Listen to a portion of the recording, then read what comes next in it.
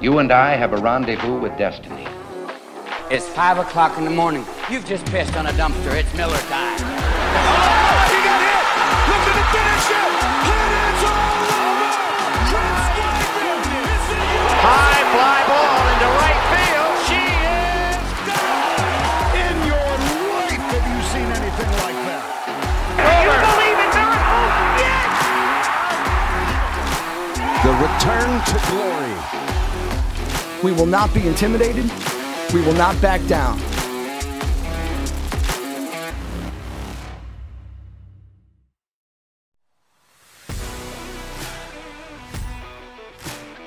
Let's go!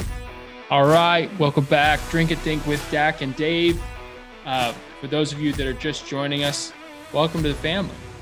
Yes, Drink sir. and Think Nation. We're all about beer life sports, or whatever variation, wherever beer sits within that triarchy and priority. Triarchy. I like it. Yeah, triarchy. We're using $10 words. And welcome. We're going to have a lot of fun. We're going to drink a lot of beer. We're going to talk a lot of sports.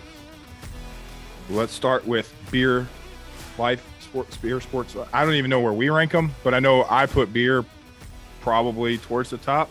I don't know. They're the synchronization between beer and sports, like it's like, so yeah. We're going to start with beer. And what beer are you drinking? Right now I'm doing the opposite of probably what I should, but I'm starting with something that is not that good. And I'm steadily going up in the levels of goodness. So I have Oscar Blues Brewing Company, their lager. And did you just say Oscar? Yeah, Oskar. I don't think it's Oscar. I don't think it's Oscar because it's Oscar AR, Blues. Not ER. It's Oscar Blues. Oscar Blues, whatever. Oscar, whatever. I'm not sure. Have you had this beer? Oscar Blues. They didn't give a freaking pronunciation guide on this thing. Anyways, it's okay. Not great. Really? From Colorado. Which one is it? Oscar Lager from Oscar Blues. Oscar. Oh, it's brewed and canned in either Colorado, North Carolina, or Austin. They've got a couple locations. Yep. I don't know where their original one is. I want to say it's in North Carolina, but I'm not certain. Anyways, it's decent. It's like a decent lager. It's a little like kind of bitter, hoppy at the end, which is what you would probably want from your traditional lager. But I have another one lined up, which is their Hazy Blues, which is a juicy IPA, and that is very good. So we'll starting off with the it'll work type thing, get the night started, and we'll progressively move up all the way to the Mind Haze IPA from Firestone Walker, which is a very, very good. Are we just going with naming beers and going very good? Average, good, very good, very good. Dave's take on beer. Yeah, That's I fine. am. That's I fine. partake. I am an expert only in the amount of beer I partake in, not necessarily in my opinion of those beers. Okay. Well, let's hit on. We'll do one now. We'll do one later. I want to hit on that Firestone later because I'm a big Firestone Walker fan. And I lied.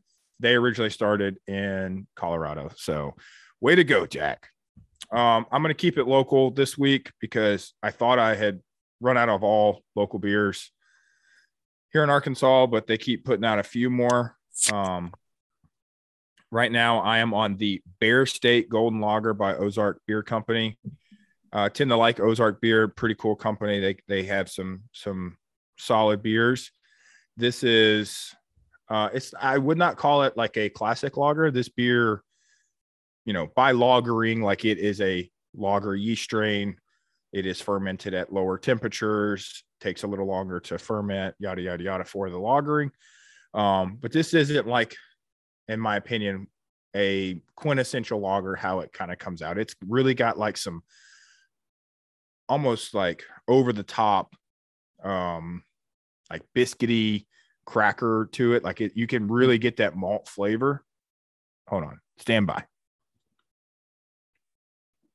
Hold on. Dak's working on the mouthfeel of the beer. Well, and you're not wrong. I mean, there's almost a mouthfeel here that I feel should not be in this beer. Mentioned on the podcast. Kind of lingers. Yep. There you go.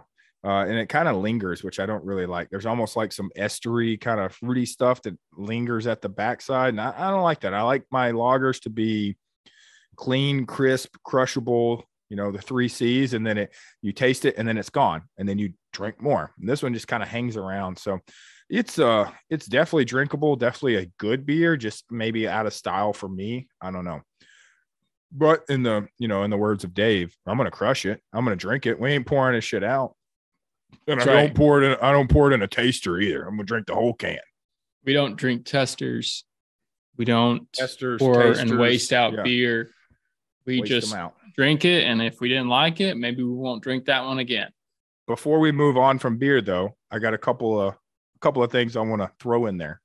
I'm gonna hit a plug.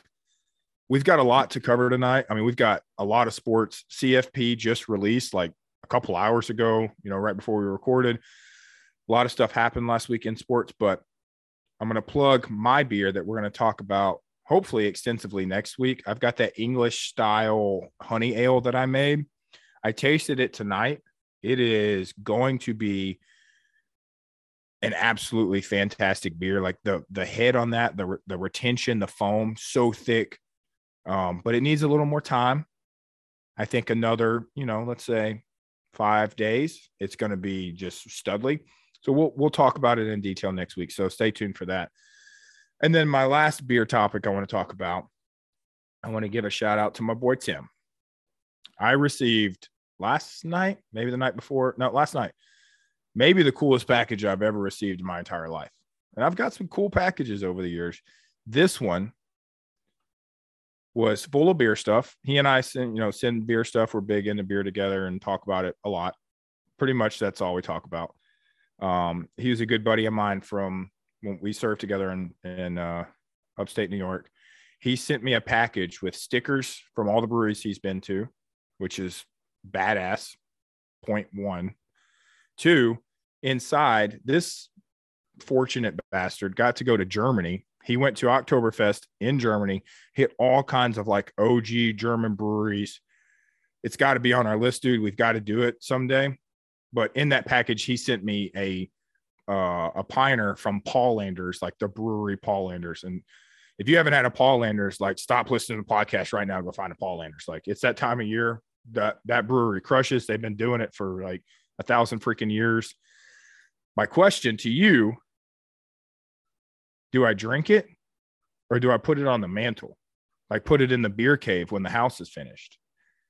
Because I want to drink it, but it's so cool and like sentimental and, just like a good talking point. What would you do with it? What I would do is I would save it for a time and moment when it's like you've gotten everything done. You're tired. You're at the house by yourself. And it's just like you feel accomplished and you can just sit back on the porch, look out, and just sip on and appreciate it for all of its greatness, and then keep the can or the bottle and then put that on the mantle. Okay. You're not the first person to recommend drink it, but keep the can.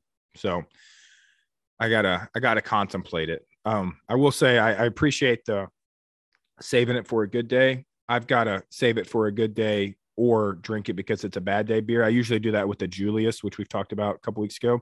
It's either holy shit, I've had a great day, or man, I need a Julius kind of day. And the rate at which I drink said Julius depends on good or bad. So, Gotcha.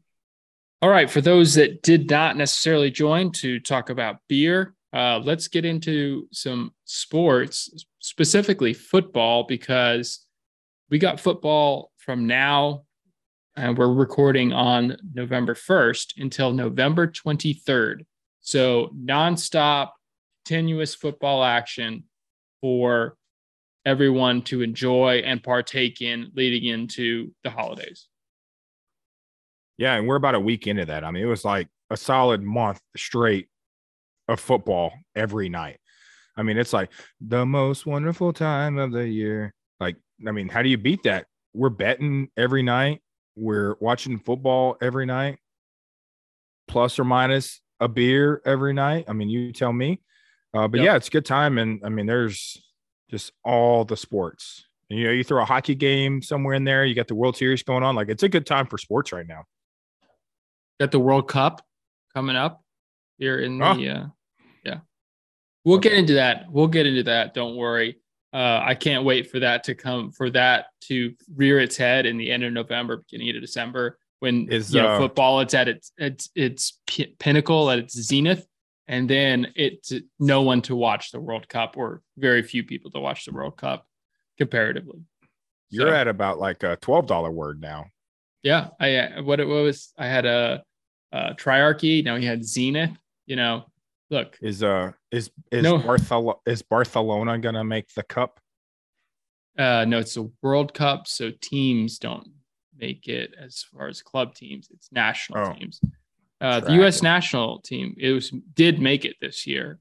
So this World Cup, we did not make the last one. So the men's. Yeah, I don't really care. Can you tell me about some football, please? In more important news, College Football Playoff Committee releases the first college football playoff top 25 rankings of this season. If you didn't catch our initial thoughts, we released them on the Drink and Think Instagram, which is Drink and Think Double D. So those were kind of our initial snippets. Let's dive in a little bit deeper. Dak, I know that obviously one of the big talking points is Tennessee number 1. What do you think about not that Georgia makes number 3 and not number 2? Yeah, I mean, I hit on how, like, proud's not the word, but like, wow, Tennessee, good for you. I think they probably deserve to be there. Like I said on that post, like we released a week or two ago after they beat Alabama, actually, we're like, hey, should they be number 1? AP snubbed them because AP is a joke in general. It's a popularity contest and not like statistically based. I'm surprised to see Tennessee at 1, and honestly, very surprised to not see Georgia at 1. I called Georgia, Tennessee, Ohio State, Michigan, Alabama, then Clemson. So that was kind of my top 6. So yeah, surprised to not see Georgia at 1, but maybe even more so surprised to see Michigan fall and Clemson to be as high as they are, as you talked about already. Yeah. Definitely. That's got to be the big thing. Also, Ohio State beating out Georgia.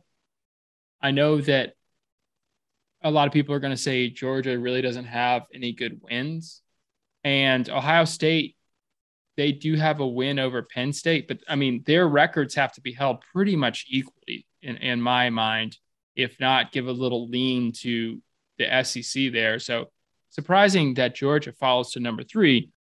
One of my initial thoughts looking at this, and, as I'm going through the potential variations that could happen as we approach the final top 4. So let's say that Tennessee beats Georgia, right? I don't think there's a way that Georgia stays in the top 4. No, because they won't go to the SEC championship game. Therefore, they can't win the SEC. Therefore, they won't beat out Alabama, assuming Alabama wins out, or LSU. Right. So I don't think with the top tier SEC teams, if Georgia loses to Tennessee, that they'll squeak in. Let's just see an all SEC freaking college football playoff. What if Georgia wins? Tennessee drops. They're not going to go to the college football playoff. They win out. They're a 1-loss team that lost in Athens. And then you have an Alabama team, which the playoff committee has already snubbed, putting them at number 6. Do you think that Tennessee could sneak in maybe in that 4 spot with one loss. Yes, I do, which flips the script of the last, half decade or more of college football, because that one loss team that squeaks in has been Alabama. Alabama does not look like Tennessee this year. Tennessee has 5 top 25 wins already halfway through the season. So if you're a one-loss team with your strength of schedule, which I'm big about strength of schedule, with that strength of schedule and you're a one-loss team, I think you definitely could squeak in, and you could see a undefeated Georgia, Tennessee, and then, Ohio State, and then whatever scrub ass ACC team sneaks in, Clemson. Right. Yeah, exactly. We'll get to that in a second. Yeah, so this is a little bit of a deviation from the way that it's traditionally been within the SEC, where the West has been the powerhouses and then the East has kind of snuck somebody in. Obviously, last year with Georgia winning the championship, that seemed to be the anomaly. But now you have really 2 powerhouse teams in the East. And in the West, you've got Alabama, which is kind of a waning power. And then you've got maybe LSU's making a rise. Obviously, Ole Miss only has 1 loss. What are they going to be able to do with the rest of the season? This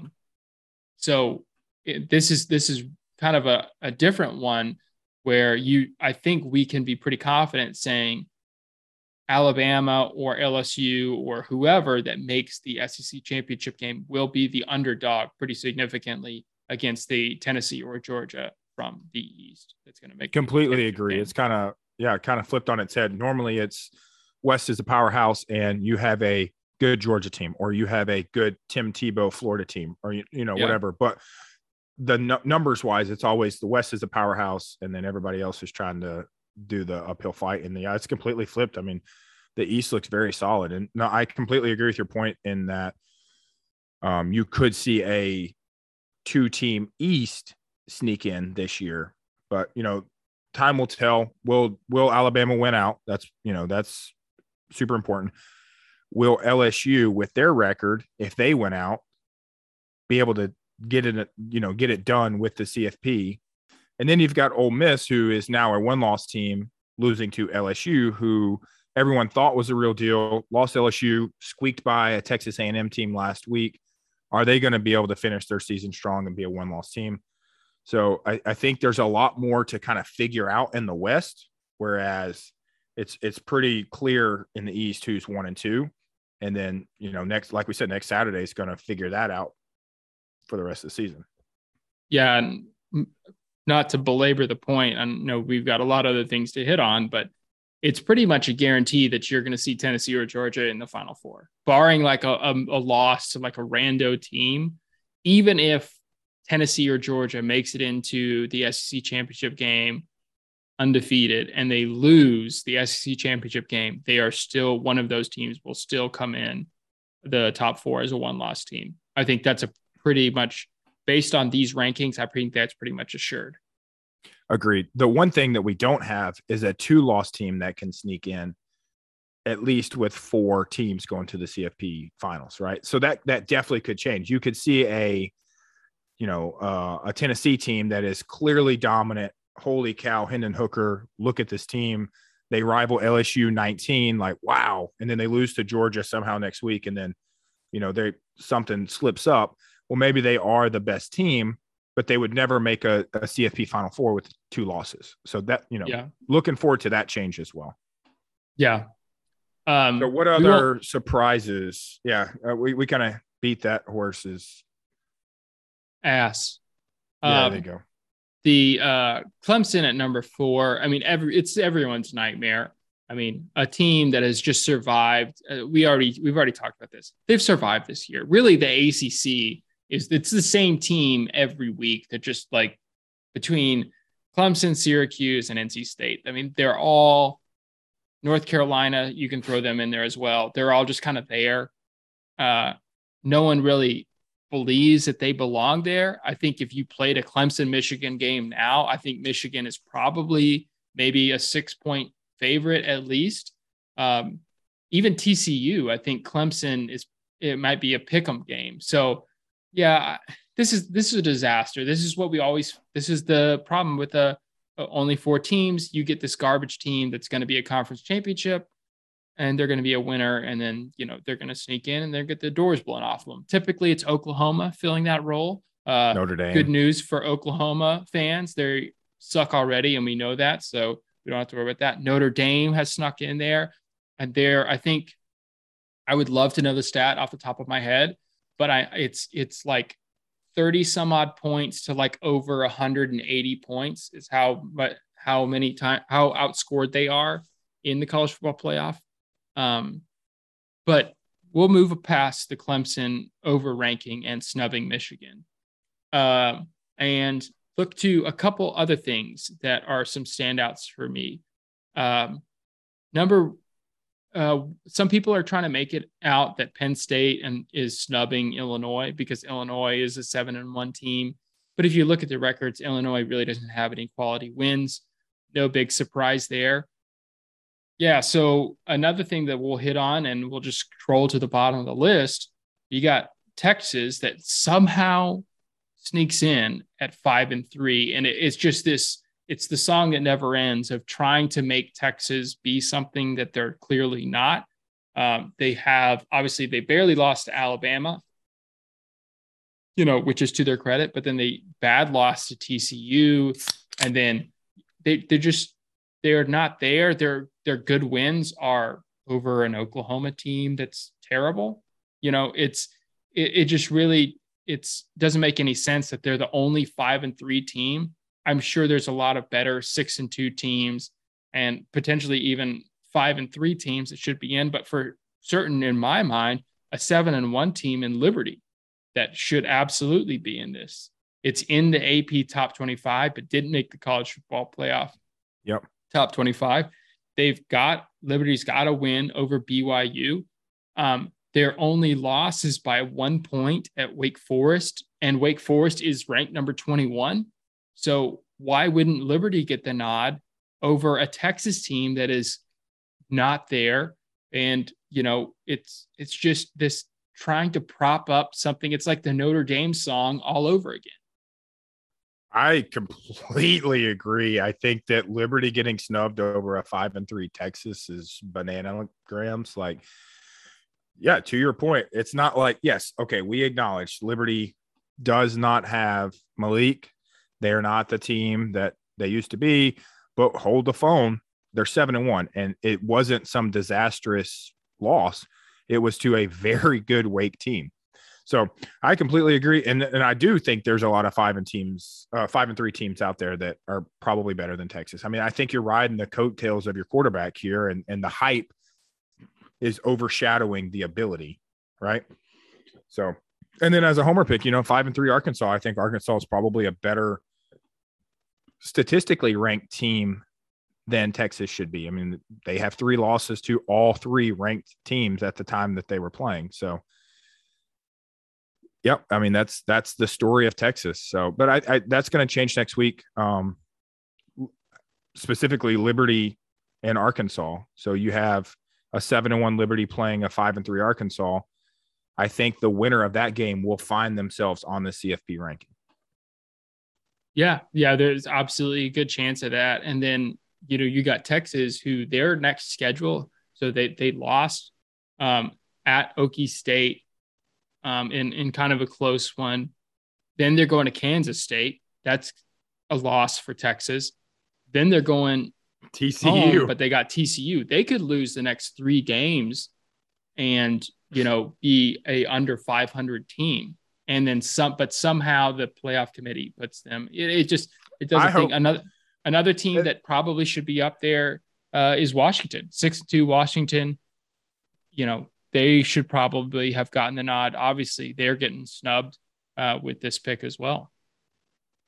So I guess any other thoughts on the college football playoff initial rankings? Any other things stand out to you? Maybe last comment is I am surprised to see so many ACC teams in there. I mean, you've got Clemson at 4. You have North Carolina, you've got Syracuse, you've got Wake. Like that's a lot for the ACC. Time will tell where those guys pan out. And then to your comment about Illinois is not fancy. They don't score 60 points a game, but they are gritty. And, I will fall back that I still like Brett Bielema, I think he is a good football coach. And so I think Illinois is not dead here. Yeah. So last week, obviously, a lot of tough matchups, a lot of rivals meeting, a lot of beatdowns happening, and some happening on the field and some happening off the field. So what are your thoughts about the Michigan State-Michigan altercation? Yeah, I'm not easy on this. I take a pretty hard stance. That's, as one person said, you had 60 minutes to beat their ass on the field and you couldn't do it. So you're going to be, now in my words, you're going to be a little coward about it and catch them in the hallway.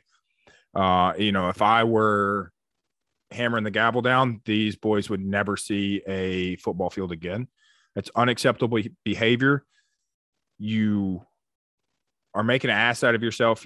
All these kids that are looking up to you playing football, that's now, looks like the standard. It's unacceptable. I get it. Tensions are high, but you don't jump someone in the freaking tunnel, And so everyone that swung a punch, done. Everyone that watched because you're a coward, done. Zero tolerance for shit like that. Yeah. This one's tough to me. On certainly the people that, and it wasn't just like the guy walked the wrong way and then someone kind of sucker punched him or shoved him against the wall. I mean, this was like, dude was on the ground. Guys are stomping on him with cleats, which the whole team. It was definitely that's just assault. Is a criminal offense. You're assaulting someone. If Devontae Adams can get charged in the civil court for assault, for shoving a cameraman that got in his way, then these dudes should not. I mean, and I know they've been suspended by Michigan State. I haven't seen like what the stipulations behind their suspension are, but I think certainly Big Ten, you fine the Michigan State heavily. I think you put a lot of the players that, like you said, watch, they go on probation. So anything else that happens, they're out. I think that you look at, obviously criminal charges for the guys that were there. If they hit, like I said, if it had been a shove against the wall or a punch, maybe, okay, maybe that's something where you just suspend them for a game, but this went well beyond that.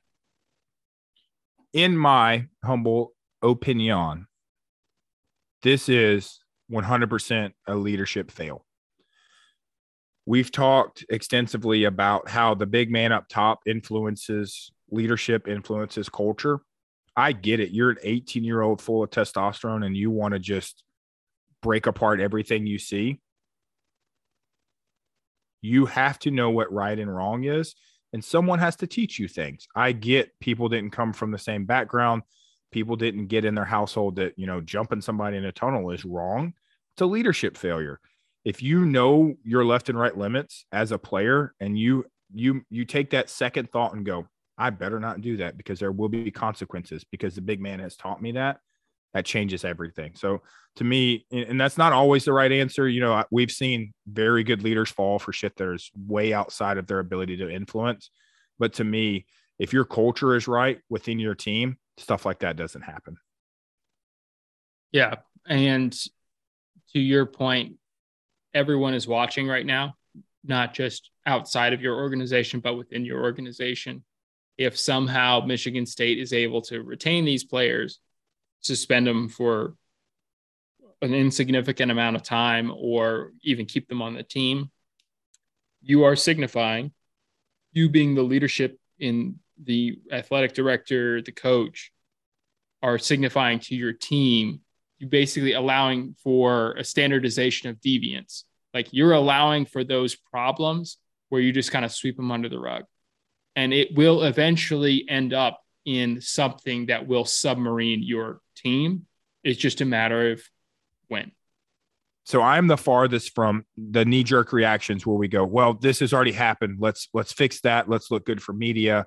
To me, that's the wrong answer. Like if you do what's right up front, stuff like this doesn't happen. So I'm not saying like let's suspend these guys for X amount of weeks because it looks good and we save Michigan State football program. I'm saying do the right thing up front and teach these kids what right and wrong is, and then you don't have people getting their ass beat in tunnels. So just want to throw that out there. But yeah, I mean, at the end of the day, it was bad. It looks bad for football. It looks bad for that university.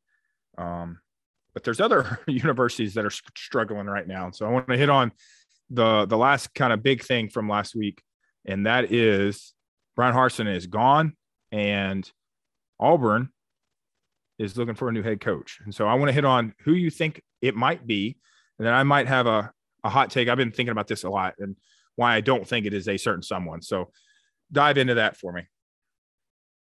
Yeah, there's a lot of big college football vacancies, that are out there. You can add Auburn football into the mix here.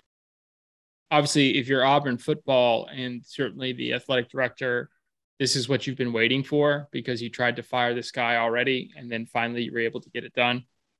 So I guess you're happy now. Not really sure how that's going to work out for you, and with Auburn, this has just been this continual search, right, to replace Gus Malzahn from back in the day and get Auburn football back to where they were and to where they have been in the past. And the search continues. So I'm glad you mentioned that because we had a kind of off the air conversation about it amongst the boys. And I agree with who said it. I don't think Gus should have been fired. You have to have a realization of what you are. You are Alabama's little brother right now. That can change. However, he was a damn good football coach. He's getting stuff done. I mean, he's getting stuff done at UCF. And then you replace Gus Malzahn with Harsin.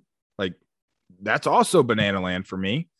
But I want to hit on everybody speculating about who the next guy is going to be.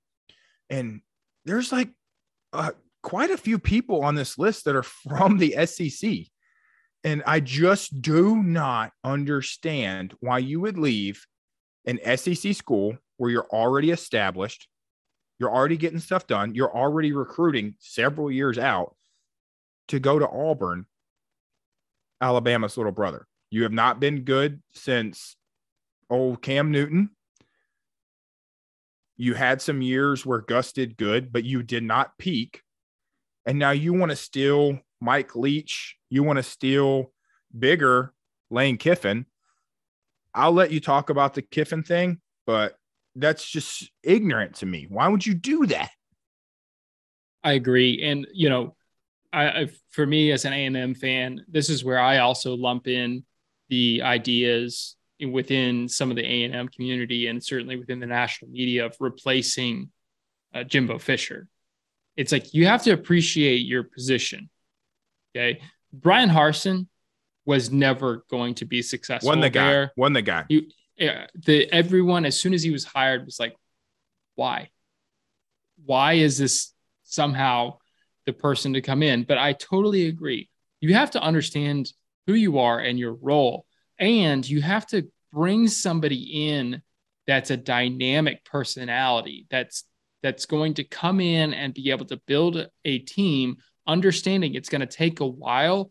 And guess what, Auburn fans? You aren't going to be a dynasty. You're not going to be able to, at least in the near term, you're not going to be able to, be able to perform year after year after year and challenge for the title. But if you can get that coach that's able to get it maybe once every 5 years, maybe you're challenging for the college football playoff once every 5 years, that's a win for you at Auburn. If you can go 10-2 every season as an Auburn football program, that is a really good season. And you have to be okay with that, knowing that maybe one day you'll luck out and get that 12-0 season or whatever. I just think you're not appreciating and not understanding the environment in which you play until Alabama doesn't exist as a powerhouse, if that ever happens. Yeah, I mean, you said a couple of good points there. To me, it all goes back to money. One, right?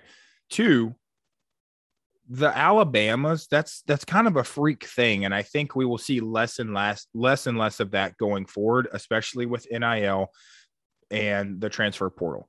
No one wants to play backup anymore. So I can go play second string at Alabama and get a ring, or I can go to a 10-2 Auburn, a 10-2 Ole Miss, and I can start and I can showcase what I've got and potentially draft and make money somewhere else, right? NIL is not going to pay the second stringer, but if I move to, Oxford, I can get some deals down there. Money is going to talk. And so I think you'll see less and less of that. Trying to go buy the guy that's going to do 12-0 is unrealistic expectations. I completely agree. So Gus Malzahn was on the upward trajectory, I think. And, we've talked at length about how at least I don't think programs give coaches enough time to develop. So who will the next guy be? I don't know, but I think you're outside of your mind to think that Lane Kiffin's going to leave a program that has a lot of money. People that are like, well, they're not Auburn. Dude, there's some old money in Mississippi. Let me tell you. To leave an Ole Miss that went 10-2, that has a high-powered offense, that has money, talent, recruiting. I don't even know how to explain. It's not happening. Yeah. The only way that it would happen for me is if Lane Kiffin gets fed up with the Ole Miss program, and he's already vented some frustration about fans showing up, and it would be a way to almost be the stick in the ribs of Saban one more time. But he already plays them. The only reason that I can see him bouncing is because it's like survival of the fittest. If I can get a new contract that kicks the can down the road another 6-7 years, I am still a millionaire for a longer period, So it's like, hey, okay, I'm at Ole Miss. I'm doing good. I've got this contract, but Auburn's going to offer me more money over a longer time. I could see that. But again, if you're trying to win football games, I think he is nice and comfy where he is. Trying to make money, okay, maybe throw your hat into Auburn, but know that it's probably not going to pan out down the road. Or at least it's going to take a lot longer time to do that. So looking at, Auburn, who has thrown away now over $50 million between Brian Harsin and Gus Malzahn, who do you think actually may be able to make a difference at that program? Yeah, there's a lot of good guys out there. Maybe, what's his name? Gus Malzahn. Definitely a step up in the right direction, right? No. Oh, wait. What's his name? Maybe go after Nick Saban. War damn Eagle. Your ass is grass. You hired some idiot, and now your program's going to pay for it. But I don't know. But seriously, there are a lot of good candidates out there. I think you and I both have one in mind. So enlighten us. I mean, if you go back and we look at our conversation about Nebraska, this is probably going to be very similar. You could say that Luke Fickell is definitely should be on your record. Obviously, Cincinnati not having the year that they did last year, but he's shown his propensity, first group of 5 team to make the college football playoff. He's shown that ability to take a team that is certainly not seen as the top of the world and bring them up to that level. So giving him a shot is probably not a bad idea. You got anybody else? Well, no, but I want to ask you this. Maybe money withstanding here. Since he moves to the Big 12 next year, a Big 12 team that is undefeated could get into the CFP, especially down the road when they expand. Do you leave a program that you have established? You've made the CFP. You're still ranked this year. We know you're a good coach, to go to a dumpster fire that is Auburn. That's, I think 9-12 under what's his nuts, and try to regroup and start fresh. Now, money will probably say, yeah, hell yeah, I'm going. Auburn's got the money over Cincinnati. But do you risk your professional career to go to Auburn? My answer is yes. And this is why. Dollar bills. Not just for money. Because so Cincinnati is going to the Big 12. We don't know what the Big 12 is going to look like post Texas OU leaving. We don't know what that's going to be. I know what the SEC is, though, and it is the hardest conference to play in and keep a job in. So you leave Cincy where you can continue to thrive to go to the SEC, get your ass beat for 2 years, and then Auburn go, yeah, well, I'm tired of you too. That there's definitely a risk in that, but you're also leaving a Cincinnati program that's going to go to the Big 12, and you're leaving with a guaranteed W. And there's not too many opportunities, certainly within coaching, where you can say that. You are leaving a Cincinnati program saying, I took you from Group of 5 and I make you, into a premier conference. And your now, ass is an analyst in 5 years. I don't think so. I think you can, and then you say that and you say, all right, I did that. That's a W. That gives me a big contract at Auburn. Then you go there and you give it a shot and see what you can do. I think that is less risky than going to a Big 12 conference that may down the road not even be looked as a Power 5. Well, let me tell you what old Dak would do. Old Dak would Scott Frost his ass into retirement. I'd work my way from a UCF to a Nebraska, take that paycheck and go to the house, boy. So, but I get it. Pride's a different thing. You in your heart of hearts think you're the guy, right? So, hey, at Cincy, I could do it. You give me the money, the resources, and the name of Auburn, I can get it done there too. So, I like Fickle to go. I don't know that he does, but in my mind right now, at least there's a lot of changes coming at the end of the season, but Nebraska and Auburn are obviously the two biggest seats to fill currently. I'll give you this question though. Who is the better job to have? Nebraska I was going to ask you the same Auburn? thing. Yep. So Nebraska is storied, but has been asked for a long time. Auburn is maybe as storied, but also in the SEC. I think the Auburn boosters are a different animal. When you go to Auburn, Alabama, there is maybe unrealistic expectations, as we kind of hinted to earlier. I think your time is shorter at Auburn, so you better get it done or be ready to go to the next gig. But I think probably Auburn right now, if you're looking A versus B, is probably the job to take just because of money allocation, resources, recruiting, and the conference that you're in. We're a little biased towards the SEC, but everyone here knows that. Yeah, I'm going to argue. I think I'm going to take the opposite position. I'm going to say Nebraska is a better gig. But I'm not going to necessarily disagree with any of your points. I will say that Nebraska, from the booster standpoint, they are the only. They still hold the record for the most, the number of sellout crowds at their stadium. They're over 100 games or whatever. You are not playing second fiddle in a state for recruiting. You are getting every good person out of Nebraska is going to you, unless they're a 5-star, in which they're going to go somewhere else. Obviously you are you're going to have to pull recruits. You're going to have to, a little bit of bottom of the barrel stuff. You're not getting Michigan. You're not getting Ohio State stuff.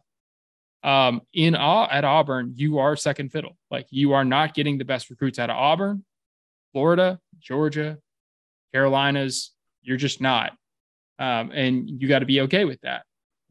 So I will say, I think Nebraska has the most potential just because they've been bad for so long. If you came into Nebraska right now on next year and you were able to go 8-4, you would be like, that fan base would get behind you. You do the same thing, which goes back to your point. You do the same thing at Auburn. You go first season, go 8-4. they are starting to that seat's starting to get a little warm. Yeah. But same as he's in Nebraska, though. 8-4, we're cheering to the roof. But then when you go 8-4, 7-5, and you're building, because we haven't given you enough time to really see your recruits and your ability to recruit, shit's not so hunky-dory anymore. So, I mean, that's the nature of the beast. That's the nature of a fan base that wants their team, that's their biggest thing this time of year, to win and be the team. Again, expectation management has a lot to do with it. It's just not going to happen. There's only one winner. Yeah. So moving from, I know we've talked a lot about last week and some of the news going on in college football. Moving on to the next week, we've got another amazing college football slate. Good lineup. Yep. And it is just nonstop. And it's tiered. You've got good games at noon. You've got good games at 2:30, 3:30, and then you've got great games at night kicks. So let's hit quickly on obviously the two big games being Tennessee, Georgia, and Alabama, LSU. Okay. Well, let's start with Bama, LSU as maybe like the second tier. And we already talked about that. Like, that's kind of interesting to say that Alabama, LSU is probably the second most watched game this Saturday. Alabama's not the team that everyone is used to seeing. LSU is peaking at the right time. We've already said all these things. So now we just got to lay the cards out and see where they lay. LSU's defense is the real deal. Can they get it done on offense? And then, Heisman hopeful Bryce Young, will he be able to move the ball against said defense? The line's 13 to Alabama. I don't know who wins this game and who is the West contender right now, but I don't think this game is a 13-point differential. Yeah, I think, and especially when you consider a couple things, it's a night kick in Death Valley, and the Tigers are coming off of a bye, so they've had an extra week to prepare. Obviously, Alabama, they were able to get stuff done at home against Mississippi State. To me, you have to look at this and say, this is going to be a shootout. This is going to be a one-possession game when, like you said, LSU is able to peak at the right time. We will see how far they are able to peak, where if they peak too early. I do think that 13 is a little too high. And also the total being to 59. This is an Alabama defense that, apart from everyone kissing the ass of Toto and the rest of the crew, it has shown some weaknesses. I think that's a low total. I think the over is probably a good play here. I don't know, dude. You have not been so high on Will Anderson this year, with LSU's offense not looking like the 2019 LSU offense. LSU's defense is pretty studly. Can they stop Bryce Young, who doesn't look like last year's Bryce Young? I could totally see this being an under at 58. It's questionable, but I think I may lean towards the under. If this were like 60, I would definitely. I just don't see this as a shootout. I think this is one of those strategery games where it's tight, very tight, but probably under 58. So I think I'll take the under, and I think I definitely will take LSU to cover here. Yeah, I mean, you could definitely see that too, where it's LSU playing to keep it close. So they're going to play time of possession, and we shall see. Obviously, they were able to put up points against Mississippi Ole Miss, but that doesn't necessarily mean anything. So let's move from there into what would be the game of the season so far. And that is, depending on AP poll, number 2, Tennessee against number 1, Georgia, at a 3:30 Eastern kick. If you go by the college football playoff poll, it is number 1, Tennessee against number 3, Georgia. And right now the line is looking at Georgia -8. The over-under is 65.5. The disrespect, Hendon Hooker. You're still a dog by a touchdown. Number 1 in the nation by the experts. And you're down over a touchdown. This game, I completely agree. This is the game of the season thus far. Maybe the game of the damn year. This is going to be a good one. I have watched almost every game that these two teams have played, Tennessee looks like a better football team. There was no Georgia struggle against Missouri. There was no, will we get it done? Tennessee has won with authority. They have the quarterback. They have the playmakers. They have the points. They have the stats. They touch the ball. They score the football. Tennessee's the better football team here. And how many times do we have to beat this dead horse? We go back on, well, Georgia's the defending national champion. Okay. Stetson Bennett, the 26th, is not Hendon Hooker. I don't care who you are. He is the better football player. And so I'm going to put the ball in his hands. I think Georgia does not cover 8.5, wherever this line goes. I cannot wait to watch this, but it's like a weird feeling to me. And I'm not a SEC East guy that hopes Tennessee clutches this. Maybe it's my inner Peyton. I don't know, but I think they get it done, dude. Yeah, this one's tough to me. Obviously 8.5 is a weird line, because when you look back at Georgia's schedule, they've handled every single game decently except for Missouri. But then if you look at Georgia against the spread, they're batting 500. They're 4-4 against the spread. Now, granted, a lot of that is because their spreads were over 30 points, and that's just hard to do no matter who you are. When you're putting the 4 stringers in. Yeah. I agree. Stetson Bennett has not been a standout. Some people are like, this is who we thought he was. Some people are like, we thought he would be better. He's always kind of gotten that disrespect, mostly because he's a douche canoe. But I'm not quite sure, because the Georgia defense is legit. I mean, they are absolutely able to get after a quarterback like Hendon Hooker, but they haven't faced a quarterback necessarily with the mobility of Hendon Hooker. Yet you could say maybe in the Florida game, and, maybe that, prepares them for this. They were able to get it done last week. So 8 seems a lot. I really wish this was like a 6.5. And then I think Georgia's the easy play here. I also think the total's a little high. This is one where 65.5, 66, you're betting on 7 touchdowns.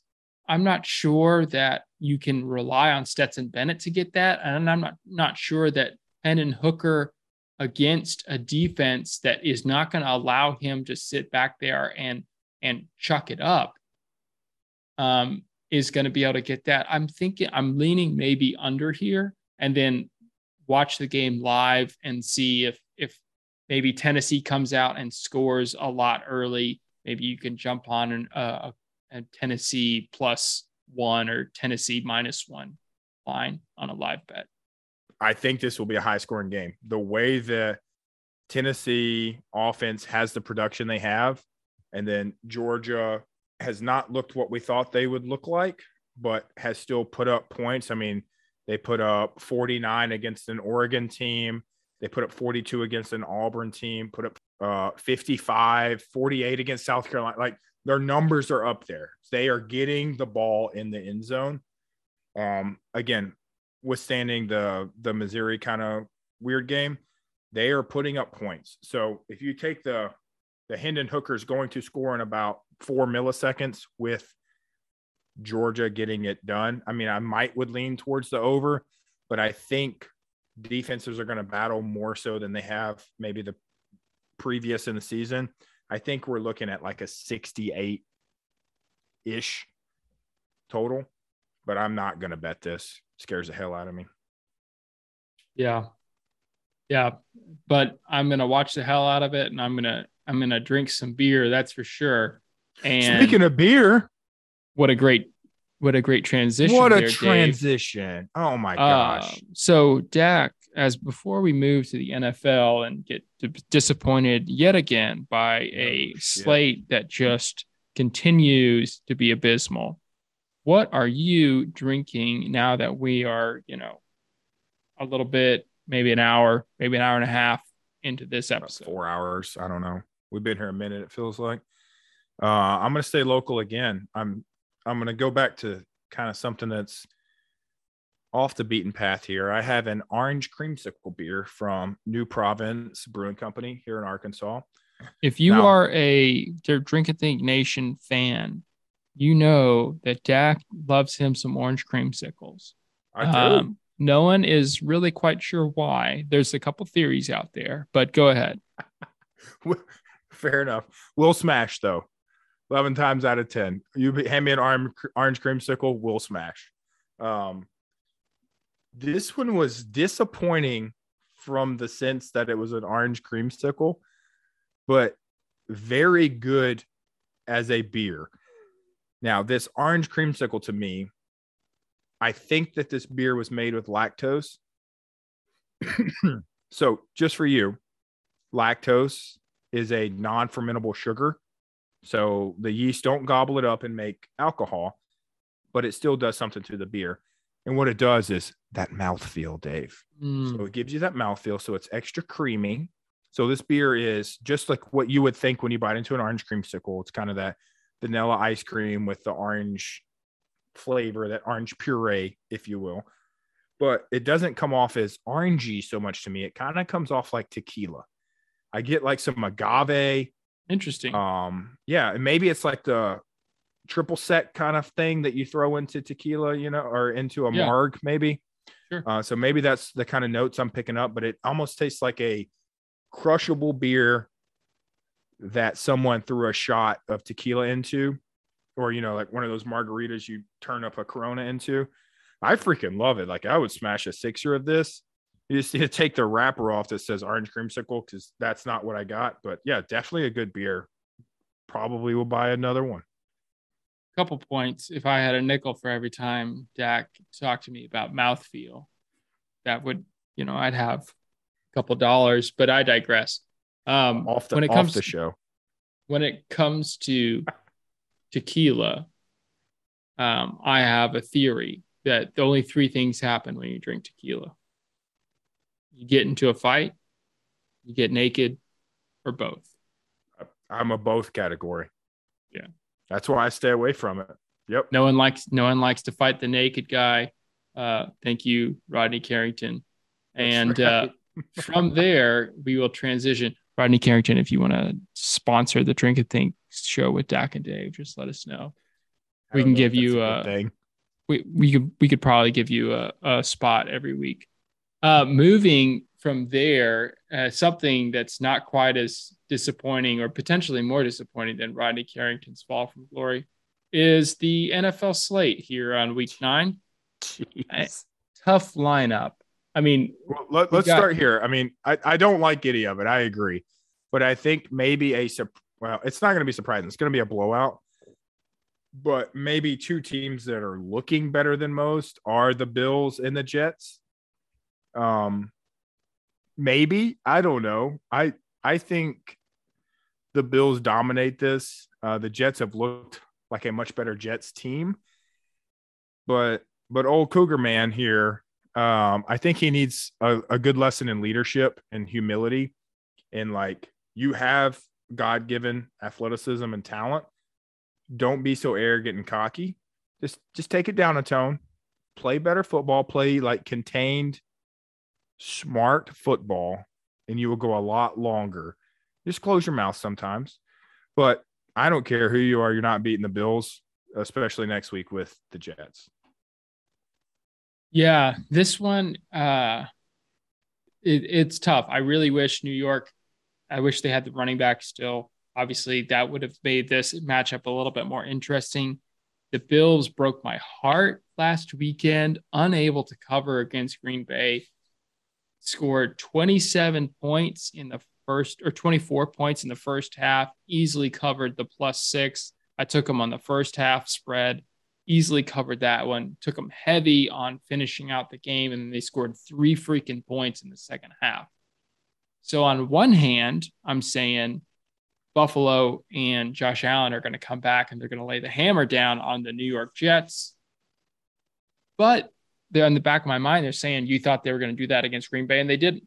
I think it's a different look between an Aaron Rodgers Green Bay team that, yes, is ass right now, but can still find a way to get things done because of talent. I don't think the Jets can rely on that as much. They've got a hell of a tight end that's sitting on my fantasy bench right now that put up 25 points, but I digress.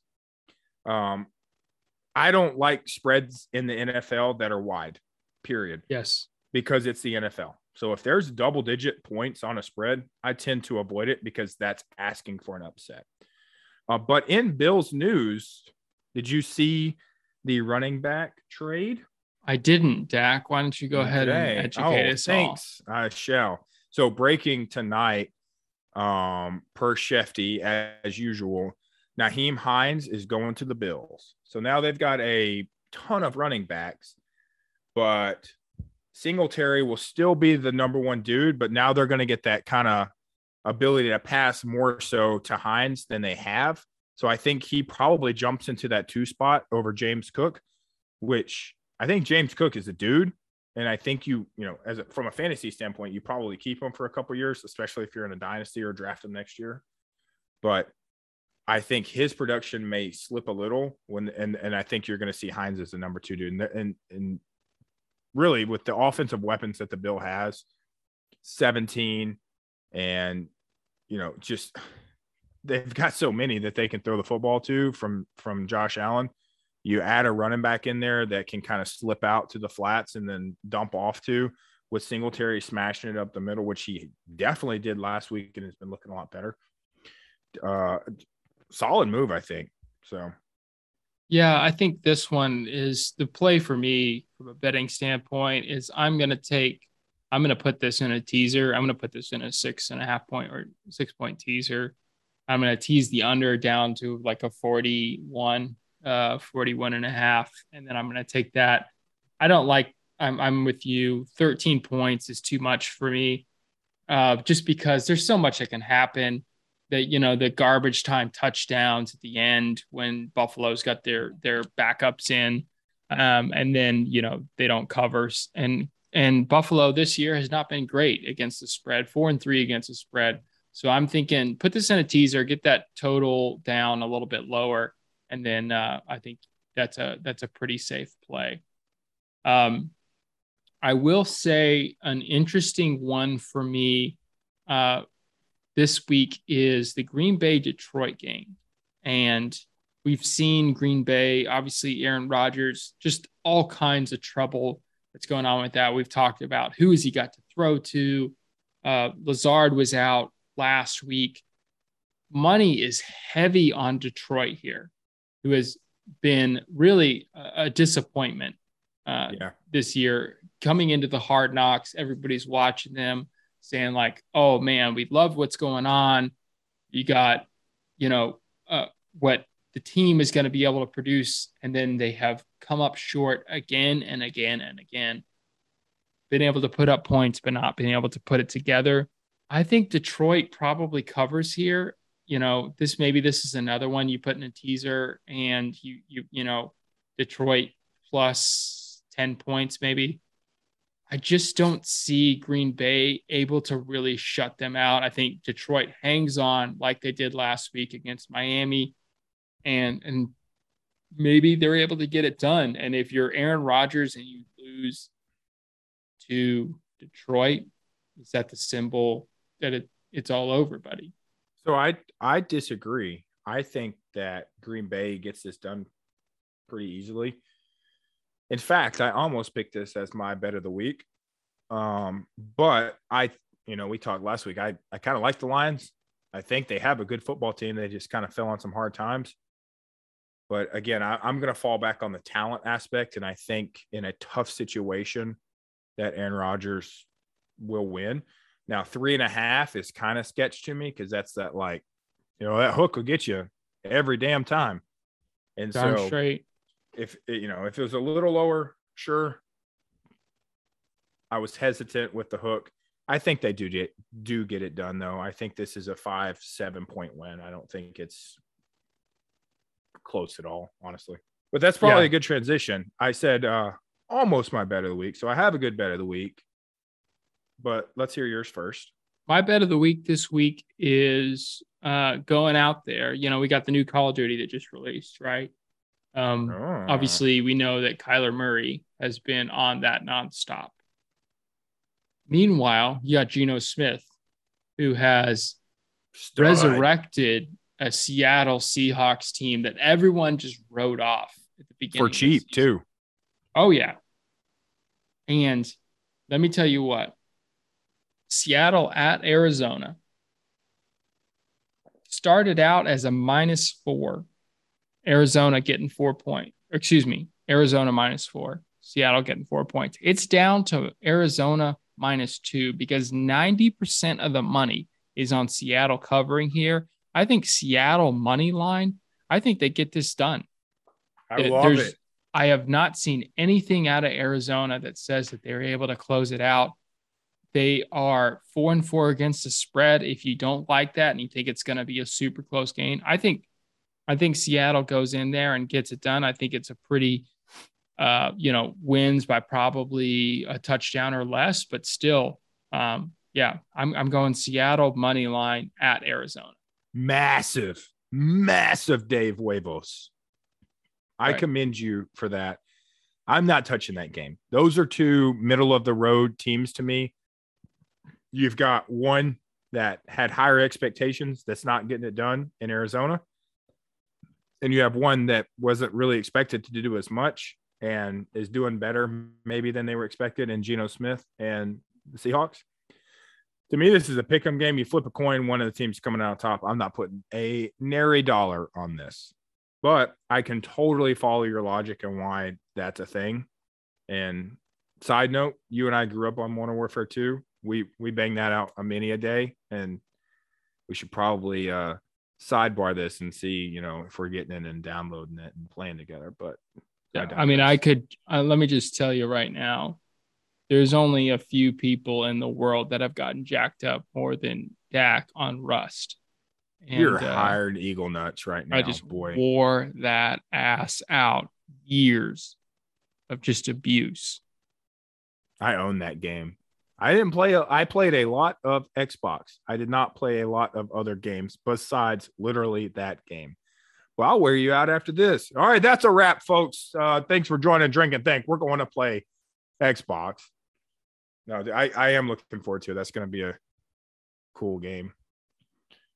I kind of already alluded to my pick of the week. I'm going to take that Tennessee-Georgia line, dude. I think Georgia does not just smack Tennessee right now. I think 8.5. I think Tennessee covers here. I think they've got the quarterback. I think they have the offensive production. I think they've got the hype. They've got the fans behind them. Like, everybody is riding the Tennessee train right now. And I think that they're within a touchdown. And so this is not one that I feel so safe about. Like, usually when I'm like, oh, my pick of the week is such and such, I'm like, well, that's a freaking lock if I've ever seen one. And usually those are the ones that bust. So I'm weary just because of how prime time this game is. And when you put the crowd and you put the hype into it, anything can happen. I mean, this is, like a rivalry game between a 1-3 or a 1-2. If you're a, crazy person and follow the AP right now, this game is going to be good, but and maybe that's to my credit or to my point that because it is such a big game, it will be close. 8.5. I mean, that's a lot. So I'm going to take Tennessee to cover here. I think that's a pretty good lock. Follow suit. Yeah, I think Vegas is on your side here. We're seeing about 2/3 of the money and the tickets going towards Tennessee. And I think, I think why not? If you're going to bet on which team has the potential, the high-powered offense to keep it close, it's definitely on Tennessee. I know. And the momentum. And Stetson Bennett, everybody said, we always doubt Stetson Bennett. But he just had, yes, he was able to get it done. But the defense that Georgia had last year is the real MVP. Stetson Bennett being, as I said earlier, the total douche canoe that he is.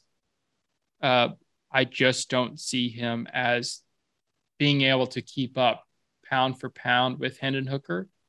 And so I'm a rider till we die. I always take whatever your pick is. And hey, hell yeah. If you, just so everyone is aware, if you take our locks of the week, we are up. We are up by 2 units. And if you take like all of our total some odd picks that we give throughout the episode, I'm up. I don't know about you, Dak, but I'm up 8 units just on the picks that I've given throughout the season so far on college and NFL. So I'm up 8 units. So be that as it may, use it as you wish. And, let's earn some dollar bills this weekend.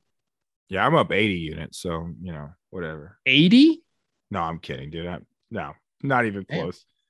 Damn. I do appreciate your ride or die. I thought you were going to say, like, if you take our picks on Drink and Think, if you do not get it, we will reimburse you or something. I was like, whoa, hold on. Where's he going with this? The hell no. I think we're pretty solid, though. I mean, we did solid last week, and stats are falling in our favor. So yes, the bookies aren't taking all of our money. We can pay for our episode next week. So there you go. That's right. So in closing, this has been a lot of a fun. This has been a really fun episode.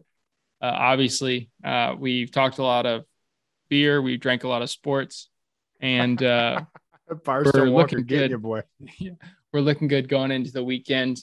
But as we always do, we want to leave you with a safety brief. All right. When in life, you got to play the hot hand, right? Whether that's Drink and Think with their locks that are just performing at epic rates. We are earning money. You think inflation's bad? We are earning your money back to compensate with inflation. That's how good we're doing with our locks. You got to play the hot hand. You got to go with your gut. Kind of like the Cowboys, you got, on one hand, you got a running back that can't do shit, but you're paying him a lot of money. On the other hand, you got a guy that got 3 touchdowns last week. You go with the hot hand and you play Tony Pollard.